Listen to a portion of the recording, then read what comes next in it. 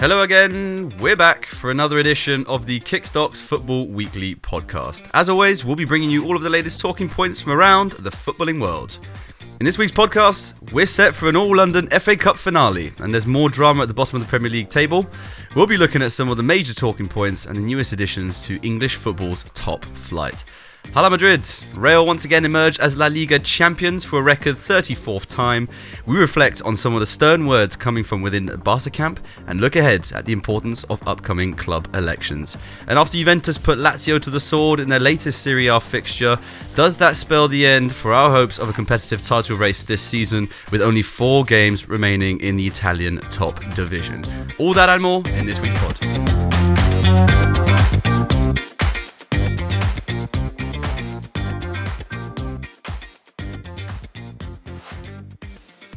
Just before we get started, Vic, just some news briefs from around the football scene. The Ballon d'Or, awarded annually to the world's best footballer, will not be held in 2020 this year because of the lack of, and in their words, sufficiently level playing field caused by the coronavirus pandemic. That's according to the organisers France Football. They did add, we did not want to put an indelible asterisk on the prize list as trophy won in exceptional circumstances due to the health crisis of COVID-19.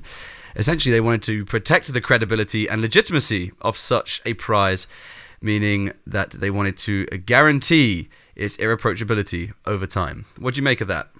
I think it's a noble effort to keep things fair. It's always difficult, especially if you see that some players, they had to play more in a short time span. If you look at Juventus, who had 9 games in a month, which would have been more than, for example, the Spanish clubs. So it's that has an effect on performance. So I think it's a good decision. Of course, there would have been some notable mentions, Neymar and Mbappe for sure. I mean, obviously they've had their season cut short because, as we all know, the French league were the only of the top 5 leagues to actually cut their season prematurely.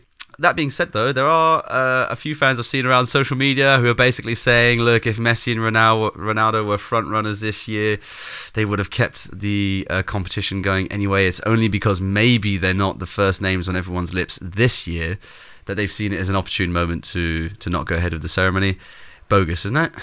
Nah, I mean, it's, for me, those two are still at the top always, and I think it depends on how you define or what the rules are, for choosing your Ballon d'Or winner. Is it the best player of the season, or is it the player who surprised you the most or who's had the best stats goal wise?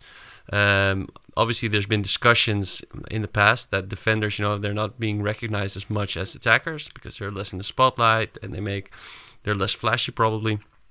So, but I think if you purely look at the best footballer, for me that's always Messi, and he has been this season as well. Do you think that's how the awards should be judged, though? I mean, because if that was the case, obviously Ronaldo and Messi would be the only two that should be in the running anyway. So, in that respect, we don't even have to consider all of the other footballers.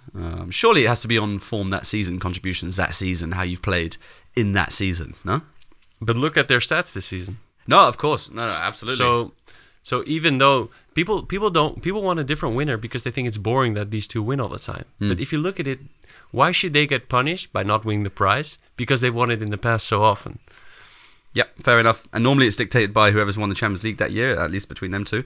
So that leads me to question then, if the Ballon d'Or were going this year, who would be your top 3 contenders? Well, going back to what I just said, I think Messi would win it for me. Ronaldo would be number 2. And I think I would put Robert Lewandowski, who's had an incredible season, at number 3. So you're judging that, though, based on this season? I'm basing it on this season, yeah. Okay, so Messi for you has been the best player, the outstanding player in Europe this year. Yep. Okay, so you go in that order: Messi, Ronaldo, Lewandowski. I would go. I mean, there's factors you have to take out of it as well. Like I think it's super commendable what Ronaldo's doing at his age and at Juventus for his second year there. But if I take that out of it and purely look at play, Messi would still be my number 1. I just think he's the best footballer and he proves it. Lewandowski would be my number 2. So even if Messi doesn't win La Liga or Champions League, I mean he hasn't won La Liga, but even if he doesn't win Champions League, he'd still be Ballon d'Or for you. I don't know if that's an important factor for me that you win those prizes. Okay, interesting. For me, I was looking at maybe an alternative top 3. If we were to take, I mean, Cristiano Ronaldo has to be up there for sure. I mean, 34 goals and 7 assists across all competitions this year. At his age, incredible feat. Messi never disappoints, obviously. 30 goals, 26 assists in 42 games. It's so impressive, but because it's Lionel Messi, no one really bats an eyelid at it. Robert Lewandowski, I agree with you, has to be in the conversation for sure this season. 51 goals, 42 appearances across all competitions. I mean, incredible. It's just insane. Maybe someone from the Prem. I would shout out Kevin De Bruyne. I think he's been incredible this year. Look, in terms of goals, he's only got 13, but he's got 21 assists for the campaign. But in my opinion, his contribution is measured beyond just his assists and his goals. It's just his overall play. It's just incredible. And potentially, you could even throw your boy Karim Benzema in the conversation, I think. I mean, he's been pivotal to Madrid's title win this year. 26 goals, 11 assists. Still pulling in and performing at the times when it matters. I definitely think he deserves to be in the conversation, but I don't think he's good enough for the top 3. Okay. I mean, if I ask you who's the best player in the world, you would say? Lionel Messi. Yeah, for sure. In other news, Leeds United are back in the Premier League next season after a long-awaited 16-year hiatus. How much have they been missed, Vic? I think they've been missed a lot. I think Leeds, a massive club in England, had a troublesome 16 years, to say the least. And it's incredible to think that it's actually 16 years since Leeds were last a top-flight team in the UK. Considering the size of the club, the fan base, even their international support, it's actually criminal, the fact that they've been gone so long. Yeah. And then, if you look at their coach, Bielsa, who's a well-respected coach and who's been a mentor for the likes of Diego Simeone and who's done a lot. It's nice to have him back in the Premier League and to see that their fans can also enjoy Premier League football next season. Yeah, for sure, I agree. And a club the size of Leeds should be in the Premier League, really. Wasted down in the Championship. What do we expect to see from them next season? Depends how they're going to spend their newfound Premier League money. I mean, do you think Bielsa's going to spend big bucks? Or do you reckon, like we spoke about last month, he's maybe going to look at more of what Wolves did when they came up and try and keep the core of the spine intact? Maybe add a few additions here or there, but generally keep the team as is. I hope for a little mix. I mean, obviously you need some players with top flight experience after being away for so long. Of course, you need to keep the spine, the players that were important for you this season, because they were, they're up by a landslide almost. They've been number 1 for almost all of the season. But I definitely hope to see some nice transfers, some transfers you maybe wouldn't expect from other leagues, players who still want to play Premier League football, who might go to Leeds because the wages they can pay because of Premier League football. So I hope for some fireworks. There. And of course, the beauty and the attraction of the Premier League is not just that it attracts the best players, but also the best managers. And everyone will be happy, I think, to get Bielsa as well added to that list next season and see what he can pull out in the big leagues. In other news, fans across Europe's Big 5 leagues could be back into stadiums and supporting their favourite teams by autumn time. Boris Johnson's come out and said that fans could be in stadiums again as early as October. It's looking like similar situation across the rest of the top 5 leagues. Question is, in your opinion, is it too soon? I don't think it will happen. I mean, if you look at the spread of the virus, people are expecting a second wave. Some people think it's going to come sooner rather than later. So I think August is quite a stretch. I hope so, of course. I hope to go back to the Ajax Stadium, watch the team play as soon as possible. But I think it's too soon. And, we have to be careful. People have to stay safe. And we got to keep this thing under control. Yeah, I largely agree with you. I think the situation going on in football right now is very much a microcosm of what's happening in terms of a state level.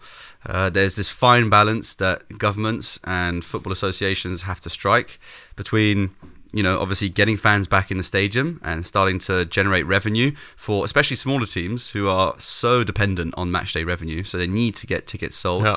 But at the same time, you've got to consider the health and safety of not just the fans, but the players and people working at the football clubs as well. So absolutely.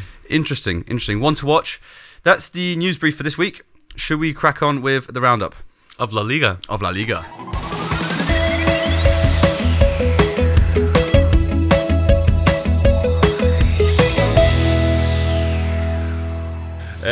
As you stated, Real Madrid champions, congratulations. I mean, we discussed it in the last couple of podcasts. They well deserved it.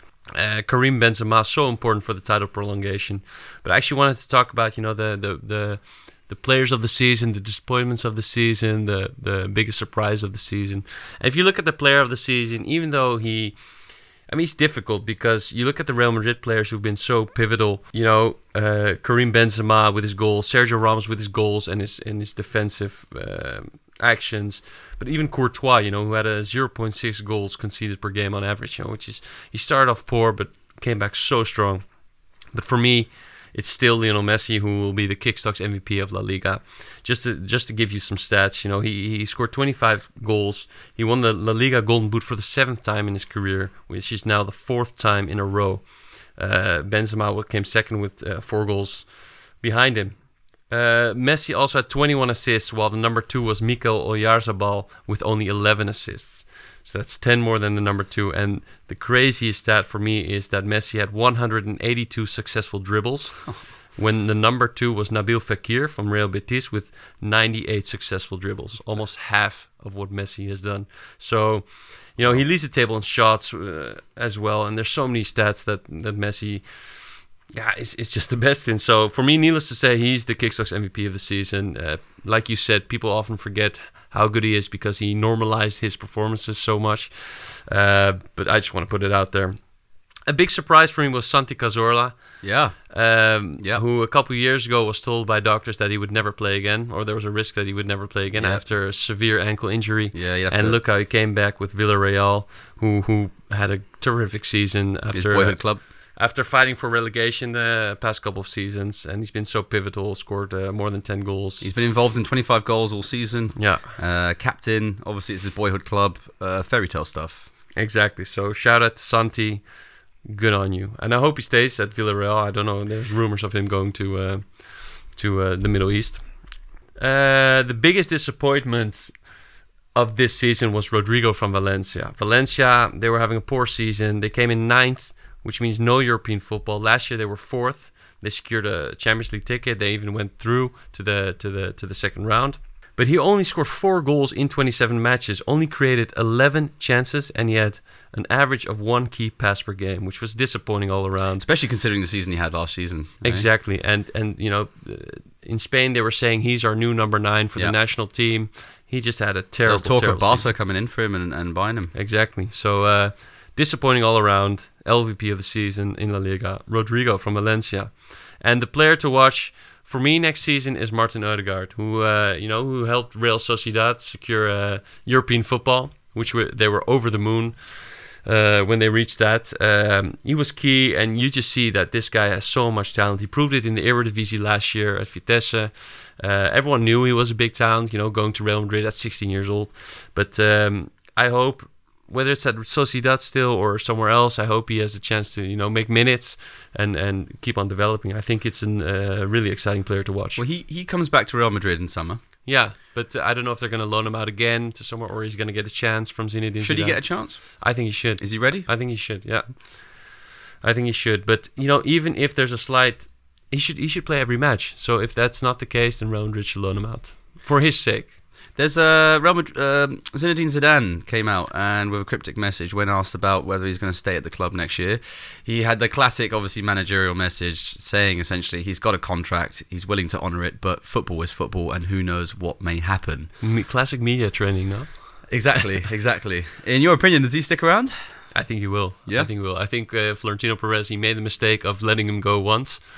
And you see what he's done at the club. So I think Real Madrid at least will do everything they can to keep him there. So yeah, speaking of Zinedine Zidane, there's rumors of Gareth Bale wanting to stay at Real Madrid for a sloppy 17 million euros a year, which is just a crazy amount of salary. And I just want to ask you, James, there's a discussion between really, regarding Gareth Bale. A lot of people think, if you're a football player, you got to give everything for the club you play for the club that pays your salary. Fans want to see passion. They want to see dedication. But there's another point of view that people think that he can do whatever he wants. And if Real Madrid give him a contract for an X amount of dollars or euros a year, that he has the choice to stay. What do you think? Do you think that even though he has a terrible relation with the coach, the fans, and even the city of Madrid, we've seen his actions in the past. Do you agree with that, or how do you feel? I have a bit of sympathy for Gareth Bale because I think he's been treated quite harshly at times by the Real Madrid fans, despite producing a lot of magic moments for the club and actually coming up big time, especially in a lot of finals. We're talking Copa del Rey's, we're talking that amazing goal in the Champions League final against Liverpool, the overhead kick.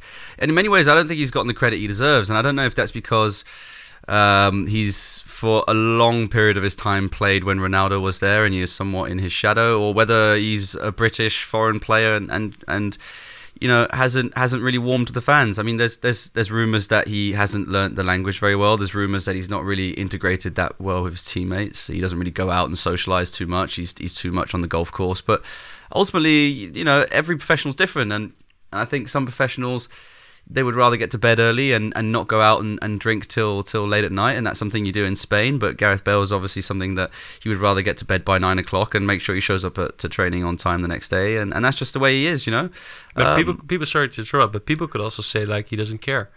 Yeah, because I think it's not a must, but I think people should make an effort to fit in. I agree. So learning the language is part of going to a different country or a different club, and that just needs to be, and people, especially the fans, they want to see that passion for the club. I agree. Maybe it's better, if they part ways and say, yeah, this is the end of the story at Real Madrid for Gareth Bale. I mean, if you look at his stats as well, he has 105 Real Madrid goals. Zinedine Zidane and Luis Figo combined have 105 goals. The Brazilian Ronaldo has 104 goals. He has won 4 Champions Leagues, 4 Club World Cups, 2 La Ligas, 1 Copa del Rey, 3 UEFA Super Cups, and 1 Spanish Super Cup. His record is stellar at Real Madrid. I mean, this is what I mean with Gareth Bale, and he's such a top player, and he deserves his place at Real Madrid because he can perform at that level. He's not done himself many favours sometimes in the way he's maybe acted off the pitch, but ultimately, at a football club, if a player doesn't want to be there, the football club should not keep that player. No matter how big the player is, no matter how good the player is, if the player does not want to be there, the club shouldn't keep him. On Gareth Bale's side, it's tricky because if the club don't want him and the fans don't like him and he's not happy there, of course he should go. But you're in a tricky situation where you're getting paid probably about $350,000 a week. You're on a mega contract at the age of 31, turning 32.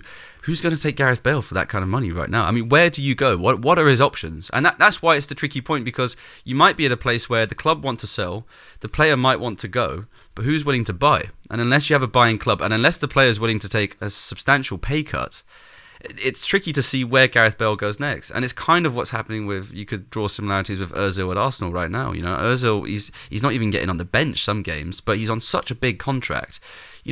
Arsenal would want to get rid of him. Ozil, I'm sure, isn't happy to just sit on the bench most weeks and not play football. But who's going to come in and buy him on a contract like that? But then either you have to lower your standards or give everything for the club, because no one is a winner here. Except for, if Gareth Bale is happy sitting on the bench, exactly, then that's the only winner. So I can see why Real Madrid fans are like, go away and thank you for what you've done, but we only want players who really want to play for Real Madrid here and give everything. Yeah. Another talking point from La Liga, since we're on the topic, Barca have got elections for electing a new board coming up in the summer of 2021. One of the front runners, Victor Font, who's a Catalan businessman, he's made his millions essentially in media and telecommunications. He's running on an election slogan of Sí al Futur, which is yes to the future. He's come out and said things such as, for example, Quique Setien would not have been his ideal manager and wouldn't be his first choice to remain if he wins. He claims there's a strong desire for legend Xavi to return to the club in a coaching role. And controversially, he's come out and said that FC Barca could quickly become another AC Milan or Manchester United and be unable to challenge for European and domestic trophies if things do not drastically change at the club. So it looks like the winds of change are sweeping through FC Barca at the moment. Where do you think Barca are as a club right now? And do you think they do need a fresh voice to come in and steer them in a different direction? I mean, they don't seem like a settled club right now, do they? No, they don't. And I think they definitely need some fresh a fresh vision, because otherwise it can go downhill quite quickly. I think that the comments he made about Quique Setien, they're easy scoring points, because everyone knows that the season ended on a poor note. So saying, he's not the ideal manager is easy scoring points for the fans. And everyone wants to see Xavi return. Exactly. Again, easy scoring points. Yeah. Comparing it to Barcelona and Milan, I'm not sure, because the demise of those clubs actually started when a lot of key players, in the United's case, the key manager left. At United, you had the successful team of the late 2000s with Vidic, Ferdinand, Rooney, who was still there, but still, Giggs retiring. And Alex Ferguson leaving, which had a huge impact and a huge change. And at Milan, you had Thiago Silva who left, Ibrahimovic who left to PSG, the two strongholders of the team. So I think there's a slight difference there because Barcelona still has those key players. If you look at Piqué, Suarez, Messi, players who can still make a difference, top-class players. If they were to leave, then that fall of Barcelona is a lot more likely. Of course, let's remind ourselves as well, they are the top revenue-generating club in the world. Deloitte put them as front-runners to become the first club to actually reach the $1 billion mark in terms of revenue in a single year, which would just be absolutely incredible. There's no denying the popularity of the club. But even Messi himself, he's come out. Following the club's 2-1 home defeat to Osasuna, he publicly decried the team's form this season, saying, in his own words, that they're a weak team who can be beaten with enough intensity and enthusiasm. Things must change. So there's obviously still Messi, their top superstar, feeling unsettled. Yeah, it does seem like strange times at FC Barcelona right now. And despite the size of them, it does seem like some changes need to be made in terms of the harmony between the dressing room and the board.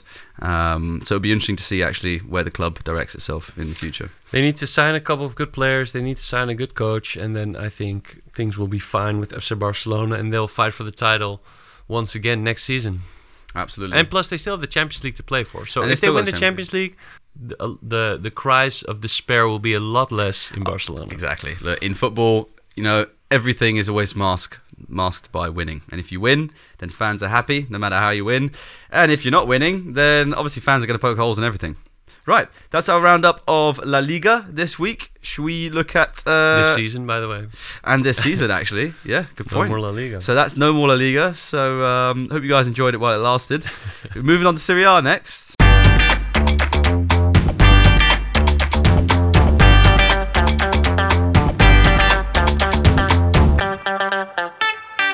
Yeah, Serie A. Of course, the big game was Juventus-Lazio.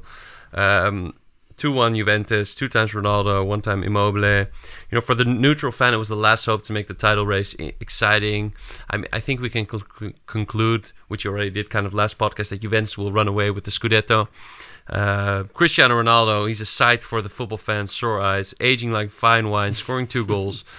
He's the only player ever to have scored at least 50 goals in 3 different leagues after his 2 goals against Lazio.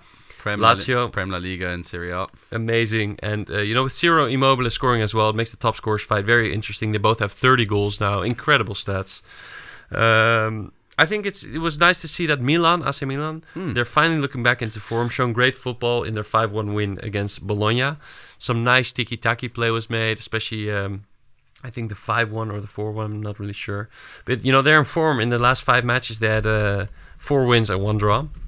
For me, the player of that match in their 5-1 win against Bologna was Hakan Çalhanoğlu. He played a great game. He went up 18.2% increase with a goal and an assist. Yeah, I think the LVP of this season, of this match round, was Andrea Carboni. He went down 5.9%. He had 2 stupid fouls, getting a red card in the 48th minute. Last week we talked about 2 players who could be interesting to choose. The first one was Alexis Sanchez. You were very wary about that.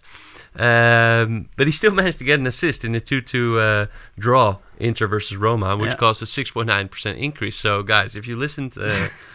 there we go. But then we go to the next pick I advised, which was Nicolo Zaniolo. And that, I have to say, you got to bite the bullet on this one. Exactly, bite the bullet. It was a poor choice. He didn't even start the game. He got subbed on in the 62nd minute, replacing Lorenzo Pellegrini. He got a yellow card, and he actually went down 2.6%. So apologies for that. But look, in the words of Arsene Wenger, this is football. This is why the game we love is so hard to predict. And if you can actually get these things right and build up a beefy portfolio and actually win some battles on Kickstox, then you are a football genius. Exactly. So I think the matches this weekend to look forward to, one of them is definitely Milan-Atalanta. Milan in form, Atalanta still in the top flights of the Serie A. The player to watch, I would say, is Robin Gosens, the half Dutch, half German left back who can still play for either country. He's a wanted transfer target this summer. There's talks of Juventus wanting him for the left back position. He's a super attacking left back player who can play on the midfield as well. He's threatening from the wings, especially in the 3-5-2 formation which Atalanta play, and he scored really a couple of goals, so definitely one to watch there. I also think Roma-Fiorentina is an interesting match purely because of the stature of the clubs, big clubs, and I want to just highlight good old Frank Ribéry. 37 years old, but still going strong.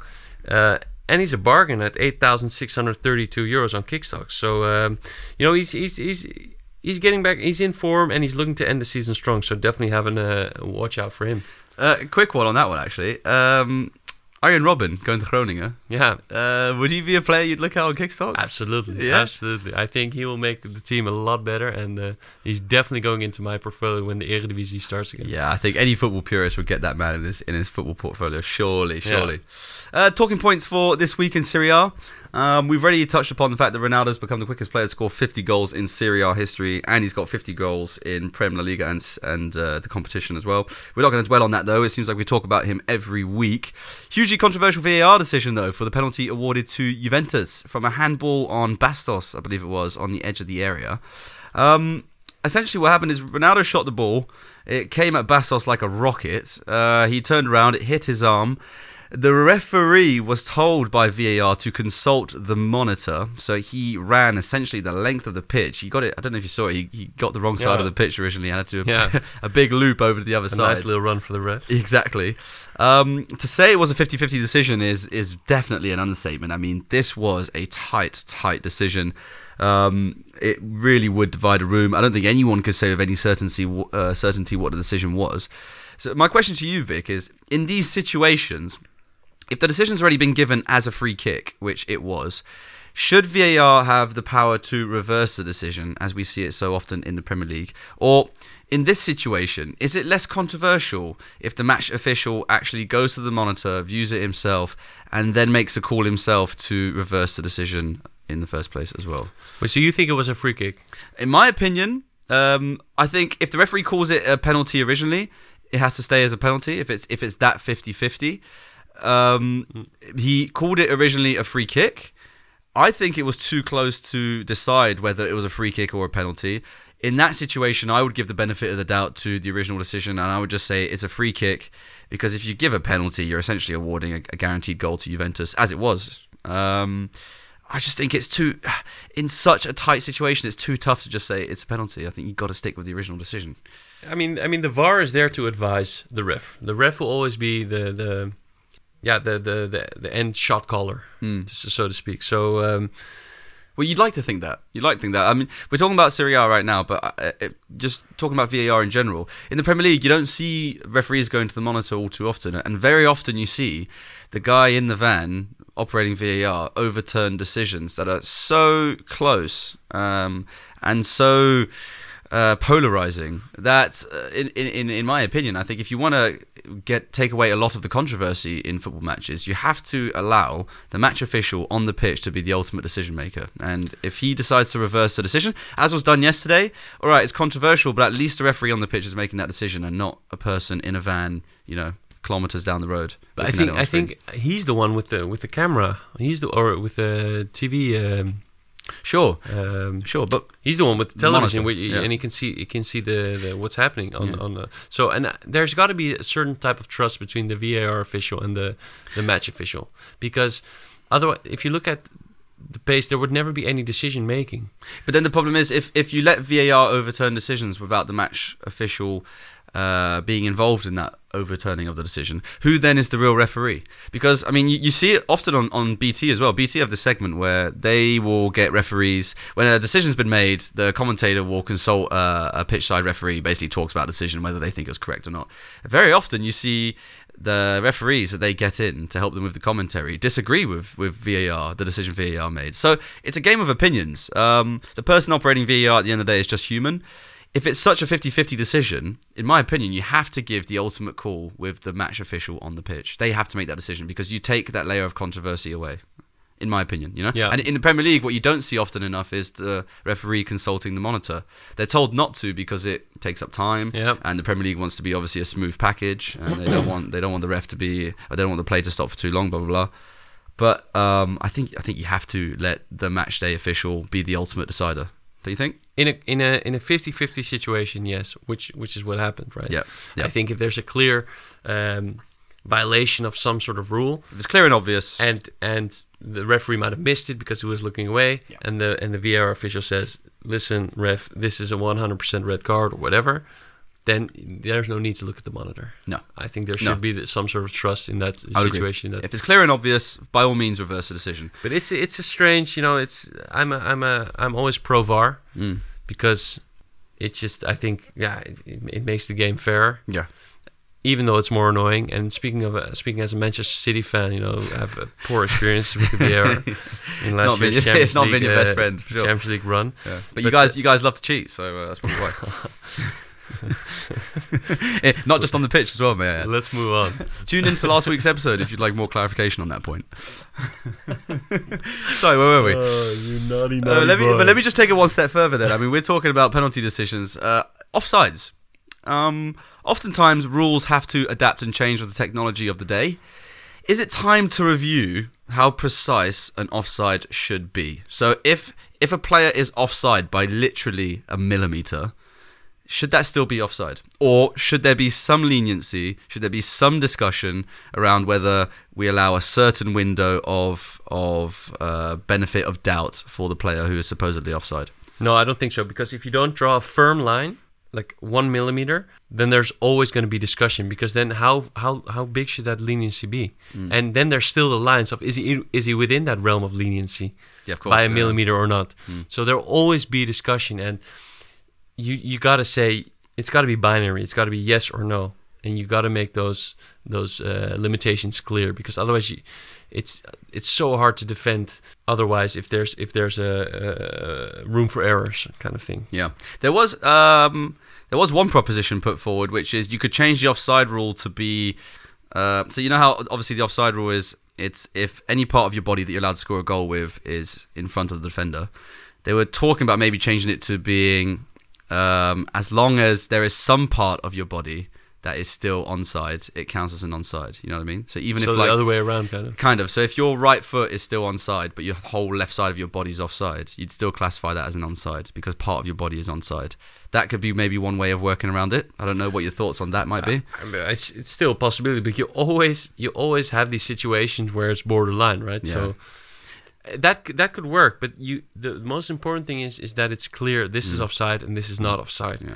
And then because there's always going to be close situations, and you need some sort of line of demarcation. Yeah. The problem, I think the problem is the rigidity of VAR is what a lot of people complain about VAR for. So a lot of the fans who really don't subscribe to VAR, they say it takes away from the magic of the game. And I can kind of understand that, because in some cases, when you have a beautiful goal, let's say brilliant build-up, fantastic piece of skill, goal goes in, crowd goes wild, and it's disallowed because literally we're talking the player's toenail was offside. I mean, sometimes that just feels like technology getting in the way of poetry in motion, and it does take out some of the magic of football, because you're denying a goal based on a technicality of maybe a player's foot being offside by, we're talking millimeters, you know? I agree with you, but you got to be fair, and I'm sure the team who's conceded the goal would not think that way. I mean, you're an Englishman. Look at the arbitrational blunders that have affected you in the past. I'm talking about the World Cup goal, Frank Lampard against Germany, meters over the line, so to speak. Even Diego that was pre goal line technology days. Even Diego Maradona's hand of God. Yeah. I mean, obviously those are key moments in footballing history, but at the time, as an English person, you would probably want there to be VAR. Of course. 100%. And at one point, you're never going to make everyone happy, but you have to. The most important thing is that the rules are clear, and I think you can't get more clear than that. If anything is over the line of offside, it's offside, because that's just the way it is. I think the reason VAR probably gets such a bad rep is the technology and the concept itself is not bad. It's just the way it's implemented. Yeah, if you do it correctly, if you do it right, it'll be perfect. But sadly, there's still too many mistakes, too many controversial points, and it just gives it a bad rep. And it should be sped up. So that's the Serie A Roundup for this week. I guess there's only one place left to talk about, and that's the good old Premier League. The good old Premier League. Good old Premier League.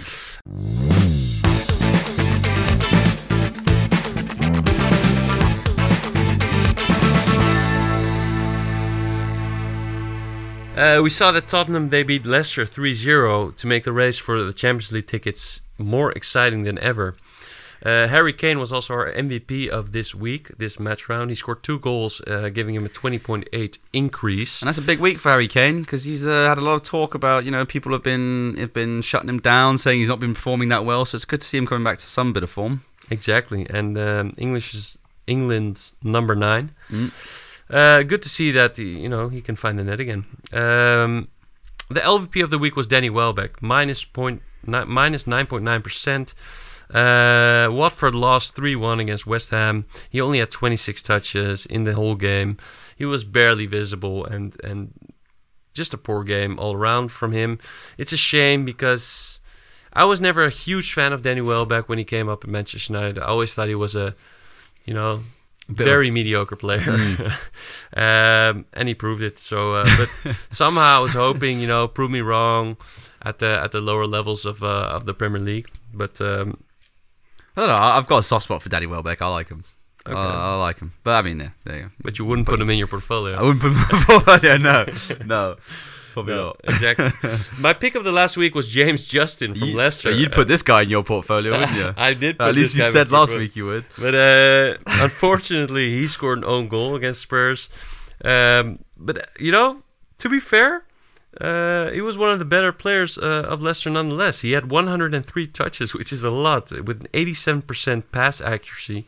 He won 5 of his 7 duels. So even though the own goal does not help my pundit credibility, I was not completely wrong.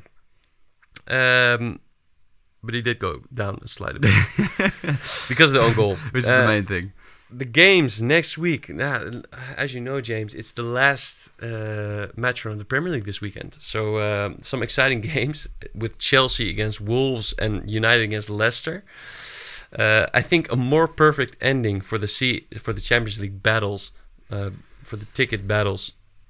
There is no more perfect ending. No, because also if you look at the table, United and Leicester are equal on points and they're equal on goal difference, pretty much. So it could be the difference between at the end of the season, Leicester might have to beat United by a certain amount of goals, and if they do it, then they'll pull off a Manchester City 2012 all over again, and that would be just our luck, wouldn't it? Yeah, sure. It's all about luck with City. Yeah? No, I think those are definitely the games to watch because everything's at stake. Yeah. The players to watch. I mean, the attacking duo of Manchester United, and I say duo on purpose because even though I love what Mason Greenwood is doing at United, it's more about Martial and Rashford. I hope they can both step up to be a deadly duo in the Premier League. Ending this season but starting again next season. Definitely wants to put in your portfolio. From the Chelsea Wolves game, I would pick Cesar Azpilicueta, who had an epic game for Chelsea last game. He's been so solid for Chelsea for the past years. Always contributing with his strong defensive play, but also his attacking play. When you look at assists and even sometimes goals on that right side. And Raúl Jimenez. I think this might be one of his last games at Wolves. Really? And is he off somewhere? I don't know, but Manchester United are rumored to getting him, but I think that's less likely now that the attacking trio are doing so well. But I think he can do better than Wolves, yeah. Even though what they've done is very commendable this season again. So either way, I think he will want to end this season on a bang. Put him in your portfolio and check it out. Right. So, talking points for the Premier League. Nigel Pearson was sacked as Watford manager with 2 games of the season remaining. The team now sit 3 points above the drop zone and face Arsenal and Manchester City in their remaining fixtures. So that means that Watford have now sacked 3 different managers this season. Javi Gracia, Quique Sanchez-Flores, and now Nigel Pearson. So that means under-23s coach Hayden Mullins will take over until the end of the season. Vic, since the club's takeover from the Pottsville family, Watford they've experienced a huge turnover of managers. They've gone through, I think, about 13 managers in 9 seasons. It's quite a lot. However, the club, they've finished bottom half of the table each season they've been in the Prem the last 5 years, but they've managed to stay in the league nonetheless. They reached an FA Cup final last season, despite getting thrashed by Manchester City 6-0. Watford, they play decent football. They're not super successful, but they still have spells where they actually look like, they're a good performing club. Do you have any problem with a club going through such a high turnover of managers? And in your opinion, do you think there's no such thing anymore as longevity in management in modern day football? I mean, are the Sir Alexes and the Arsene Wengers of this world now a dead breed? I think it's very tough to say, because football is such a results-driven business that if the results are not there, it's so easy to say, let's get a new manager. I think it's a shame, because first of all, let's say that what Sir Alex and Arsene Wenger have done at Arsenal United, that's unheard of, and I don't think that will ever happen again. Especially with the success that they both had, especially Sir Alex if you look at his trophy. Yeah. And the generation, the era they were from, it wasn't too uncommon for managers to stay in a club for a very long time anyway. No. But I do think that club owners, if the results are not there, they get rid of their managers too easily. And I think they need to, I believe they need to look at more factors than just the results. Even though at the end it's all about the results, they need to look at the effect of the manager on the team. If the results are not there and and you see that the sentiment within the squad is not where it should be, or it's not that positive as you'd hope it to be, then those factors will definitely have an impact on you deciding to get rid of that manager. Do you think the fans have a part to play in that? Are modern football fans too fickle? Do they change their opinion too easily? I think the fans, the fans don't really have a part to play in that, because the most important thing is either their position on the table of the club and the players when regards to a manager. Really? So you don't think fan sentiment, what they post on social media, their reaction after games, if a manager gets booed, you don't think that influences decisions at a board level? You see how easy fans are swayed. They might not like a manager at the beginning because they think it's a poor fit to the squad or to the club because he doesn't have the club DNA or something of that matter. But if the results are there, everyone will love the manager. That's just how it goes in football.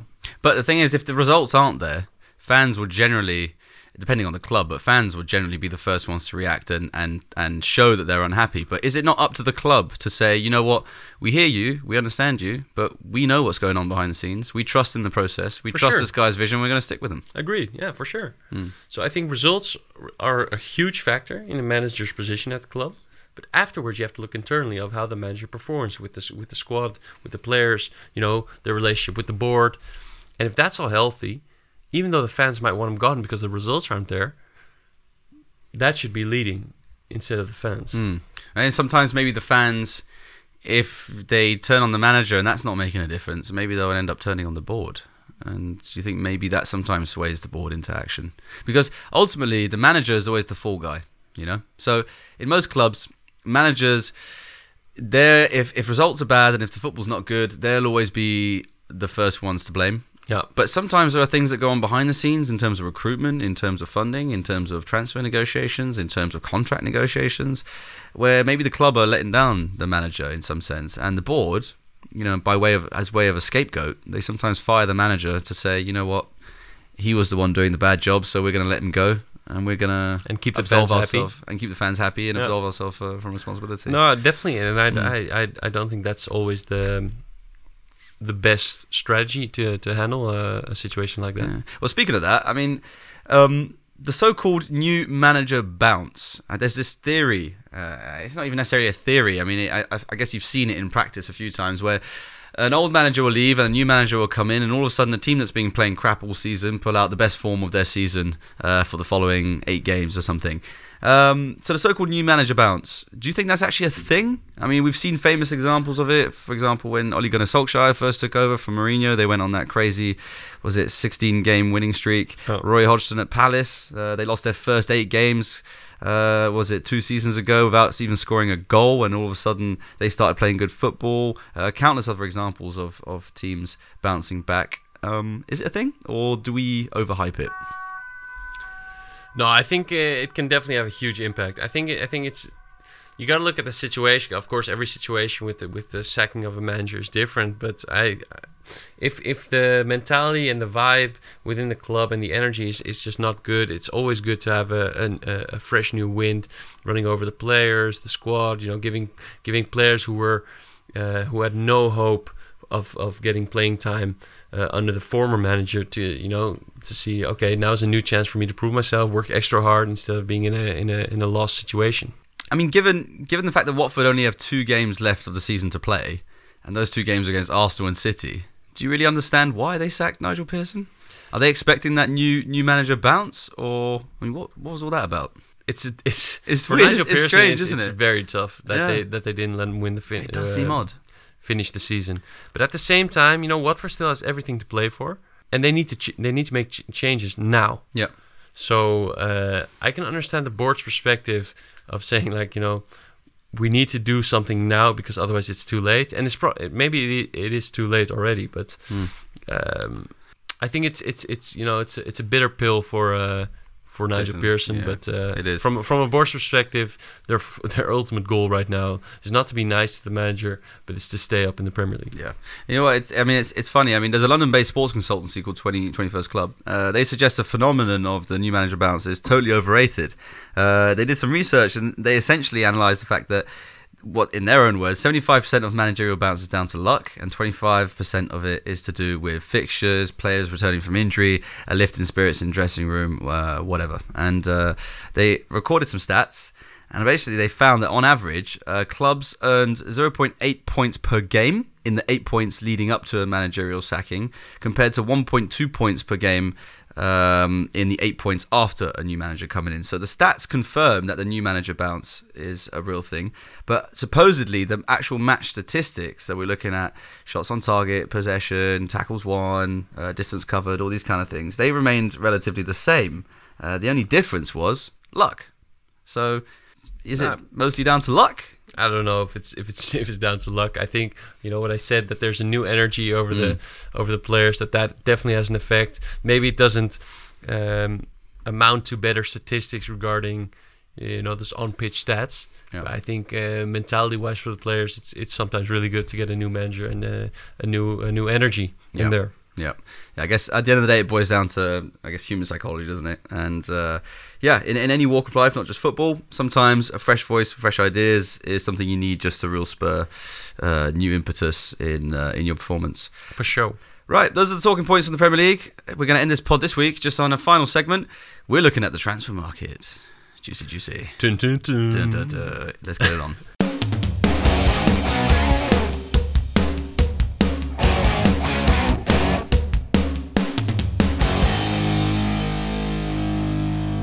Right, transfer talk, Vic. As per usual, I'm going to list a couple of names, some of the most cited transfer rumours of the week, and you're going to give me a score out of 10 on the probability and the likelihood of you thinking it's happening, or if it's already been a confirmed transfer, I want you to give me a rating out of 10 based on how good of a transfer you think it is. Yep. Can you do that for me? Yes, absolutely. Are you capable of that? Absolutely. All right, let's do it. For you, anything. Let's that's what I like to hear. Let's dive straight in head first. Nathan Ake to your beloved Manchester City. That's all but confirmed. Apparently, it's all just down to now signing the paperwork and putting ink to page. What do you make of it? Ratings out of 10. Do you back that? According to the media messages, I would say it's an 8 out of 10 confirmed. I don't understand that transfer because I think City's best defender is Laporte, who's a left-footed centre back as well, and I don't see Pep playing with 2 left-footed centre backs at the heart of his defence. That is a good point. Unless he's going to be benched. Unless he's going to be benched, but then I wouldn't understand Nathan Ake going there. But I mean, I think he's a good player. I don't think he's better than Laporte. So for me, it's a strange ideology why that's almost a confirmed transfer. Dani Ceballos to Arsenal on a permanent transfer. Obviously, he's there on loan from Real Madrid now. There's talk of him potentially being quite happy to sign permanently with Arsenal. Should Real Madrid let him go? I think so. I would say that 9 out of 10. Arsenal seem to be satisfied with his performances at the club. If you look at Real Madrid's perspective, they've got Ødegaard coming in as a creative midfielder who they can keep, who I rate higher than Dani Ceballos, especially looking at his potential. So I would be happy if Arsenal can pay an adequate fee for Dani Ceballos to let him go. Ozil to move, anywhere. Ozil to move anywhere this year. Ozil's got to go away. Ozil, he's unwanted in North London. From an Arsenal perspective, he's a rotten apple in the squad. Get him out as quick as possible, sooner rather than later. From Ozil's perspective, I mean, what's important to him? If it's money, he can go to China, he can go to Saudi Arabia or Qatar or anywhere where they pay the big bucks, or even the US. If he still wants to go play at a decent level in Europe, look at Italy. It's a league he hasn't played in yet, or maybe back to Germany. Who knows? Maybe he can do something special there. Why do you think? Just on this topic, why do you think some players, especially the ones earning mega millions, I mean, we're talking the guys in the top bracket of the earning field, why are they so reluctant to take pay cuts to go to other clubs, even if it means reducing your salary from $350,000 a week to maybe $200,000 a week? You're still earning mega millions. Do you think it's an ego thing? James, I hope one day we will be able to feel that dilemma. But it's a good problem to have, isn't it? I think these guys have lived such a way of life, and they've increased their standards in their way of living that they don't see a way back, or that and it's definitely a greed thing. It's definitely an ego thing. Relatively, people can live with 100,000 pounds or euros a week less if it means that they're still earning 200,000 pounds a week. But I mean, if they have to give up a certain lifestyle which they don't want to, then they don't. Yeah, onus is on them, I guess. Ronaldo to stay at Juve this year at the end of the season, or does he go somewhere else to pastures new? And if so, where does he go? Do you have any ideas about this? I think that he'll stay one more year at Juve, and that will be his last year in top-flight European football. Really? Yeah, and that he'll go to the US afterwards. I think US kind of makes sense. In my opinion, what I think he should do, and his entourage, hopefully if they got any sense, will tell him to do this. He's set the records at Juve this year. He's done great, goal scoring for fun. If he really wants to stay in Europe for another maybe two seasons, and maybe break some more records, I see him go to PSG. And for me, that makes sense. I mean, Paris, he'd be an absolute superstar. It's a great city for a guy like him, especially he's got his fashion brand involved. Huge Portuguese community. He'd be loved out there. He'd be in Liga, where I'm sure he could still perform at the top level and probably smash a load of goal scoring records there as well, and score another 20 goals in a season. And I still think PSG would play him on a regular basis. And again, Ronaldo is the secret sauce that teams are looking for in terms of Champions League performance, and that is the elusive trophy that PSG have been missing as well. If Ronaldo were to leave this summer, I think he could do 2 seasons at PSG and then maybe look at going somewhere like the States, going to LA or something like that. What do you reckon? I think it's wishful thinking. It'd be interesting, especially if Neymar stays, to have an attacking three of Ronaldo, Neymar, Mbappe. For me, that's too much ego in a team. I actually think Neymar would have to leave for that to happen. I think if Neymar left, I think they would be more than willing to do that. And the Qataris, you know how they are. They see Ronaldo's name on the back of a PSG shirt, and they would do it just for that more than anything. Don't you think? I think then you're talking Ronaldo being 37 when he's at PSG. In Liga, you can still do bits. I mean, he's a 37-year-old playing like a 30-year-old. I think Ronaldo has proved everything he needed to prove at Juve now, and it's ready to build down his career in the US, become a superstar there, and take brand Ronaldo to the next level. Exactly, Beckham style. Raúl Jiménez to United, finally. You've already touched upon it slightly, but rating out of 10 in terms of probability, and rating out of 10 in terms of whether it'd be a good signing. So probability, I used to think is in the high, let's say 7.5 out of 10, because I think they were missing a nice clinical finisher at United. Now I would say it's more of a 4 out of 10. I don't think United will go for a player like him, because they have their attacking three who've been scoring goals, which is the most important thing for a forward. And it would be a shame to see any of those three on the bench in favor of Raul Jimenez, even though I think it's a great player. So him leaving Wolves, I would hope for 9 out of 10. I still think he'd be a good player at United, but it'd be a shame if we saw Greenwood on the bench or even Martial or Rashford. Yep. Well, that's the roundup for this week. I have one for you as well. Oh, go on. By the way, go on. We talked about Jan Oblak to Chelsea last week. Yes, we did. Yesterday, I heard another rumor, and that's Marc-Andre ter Stegen to Chelsea.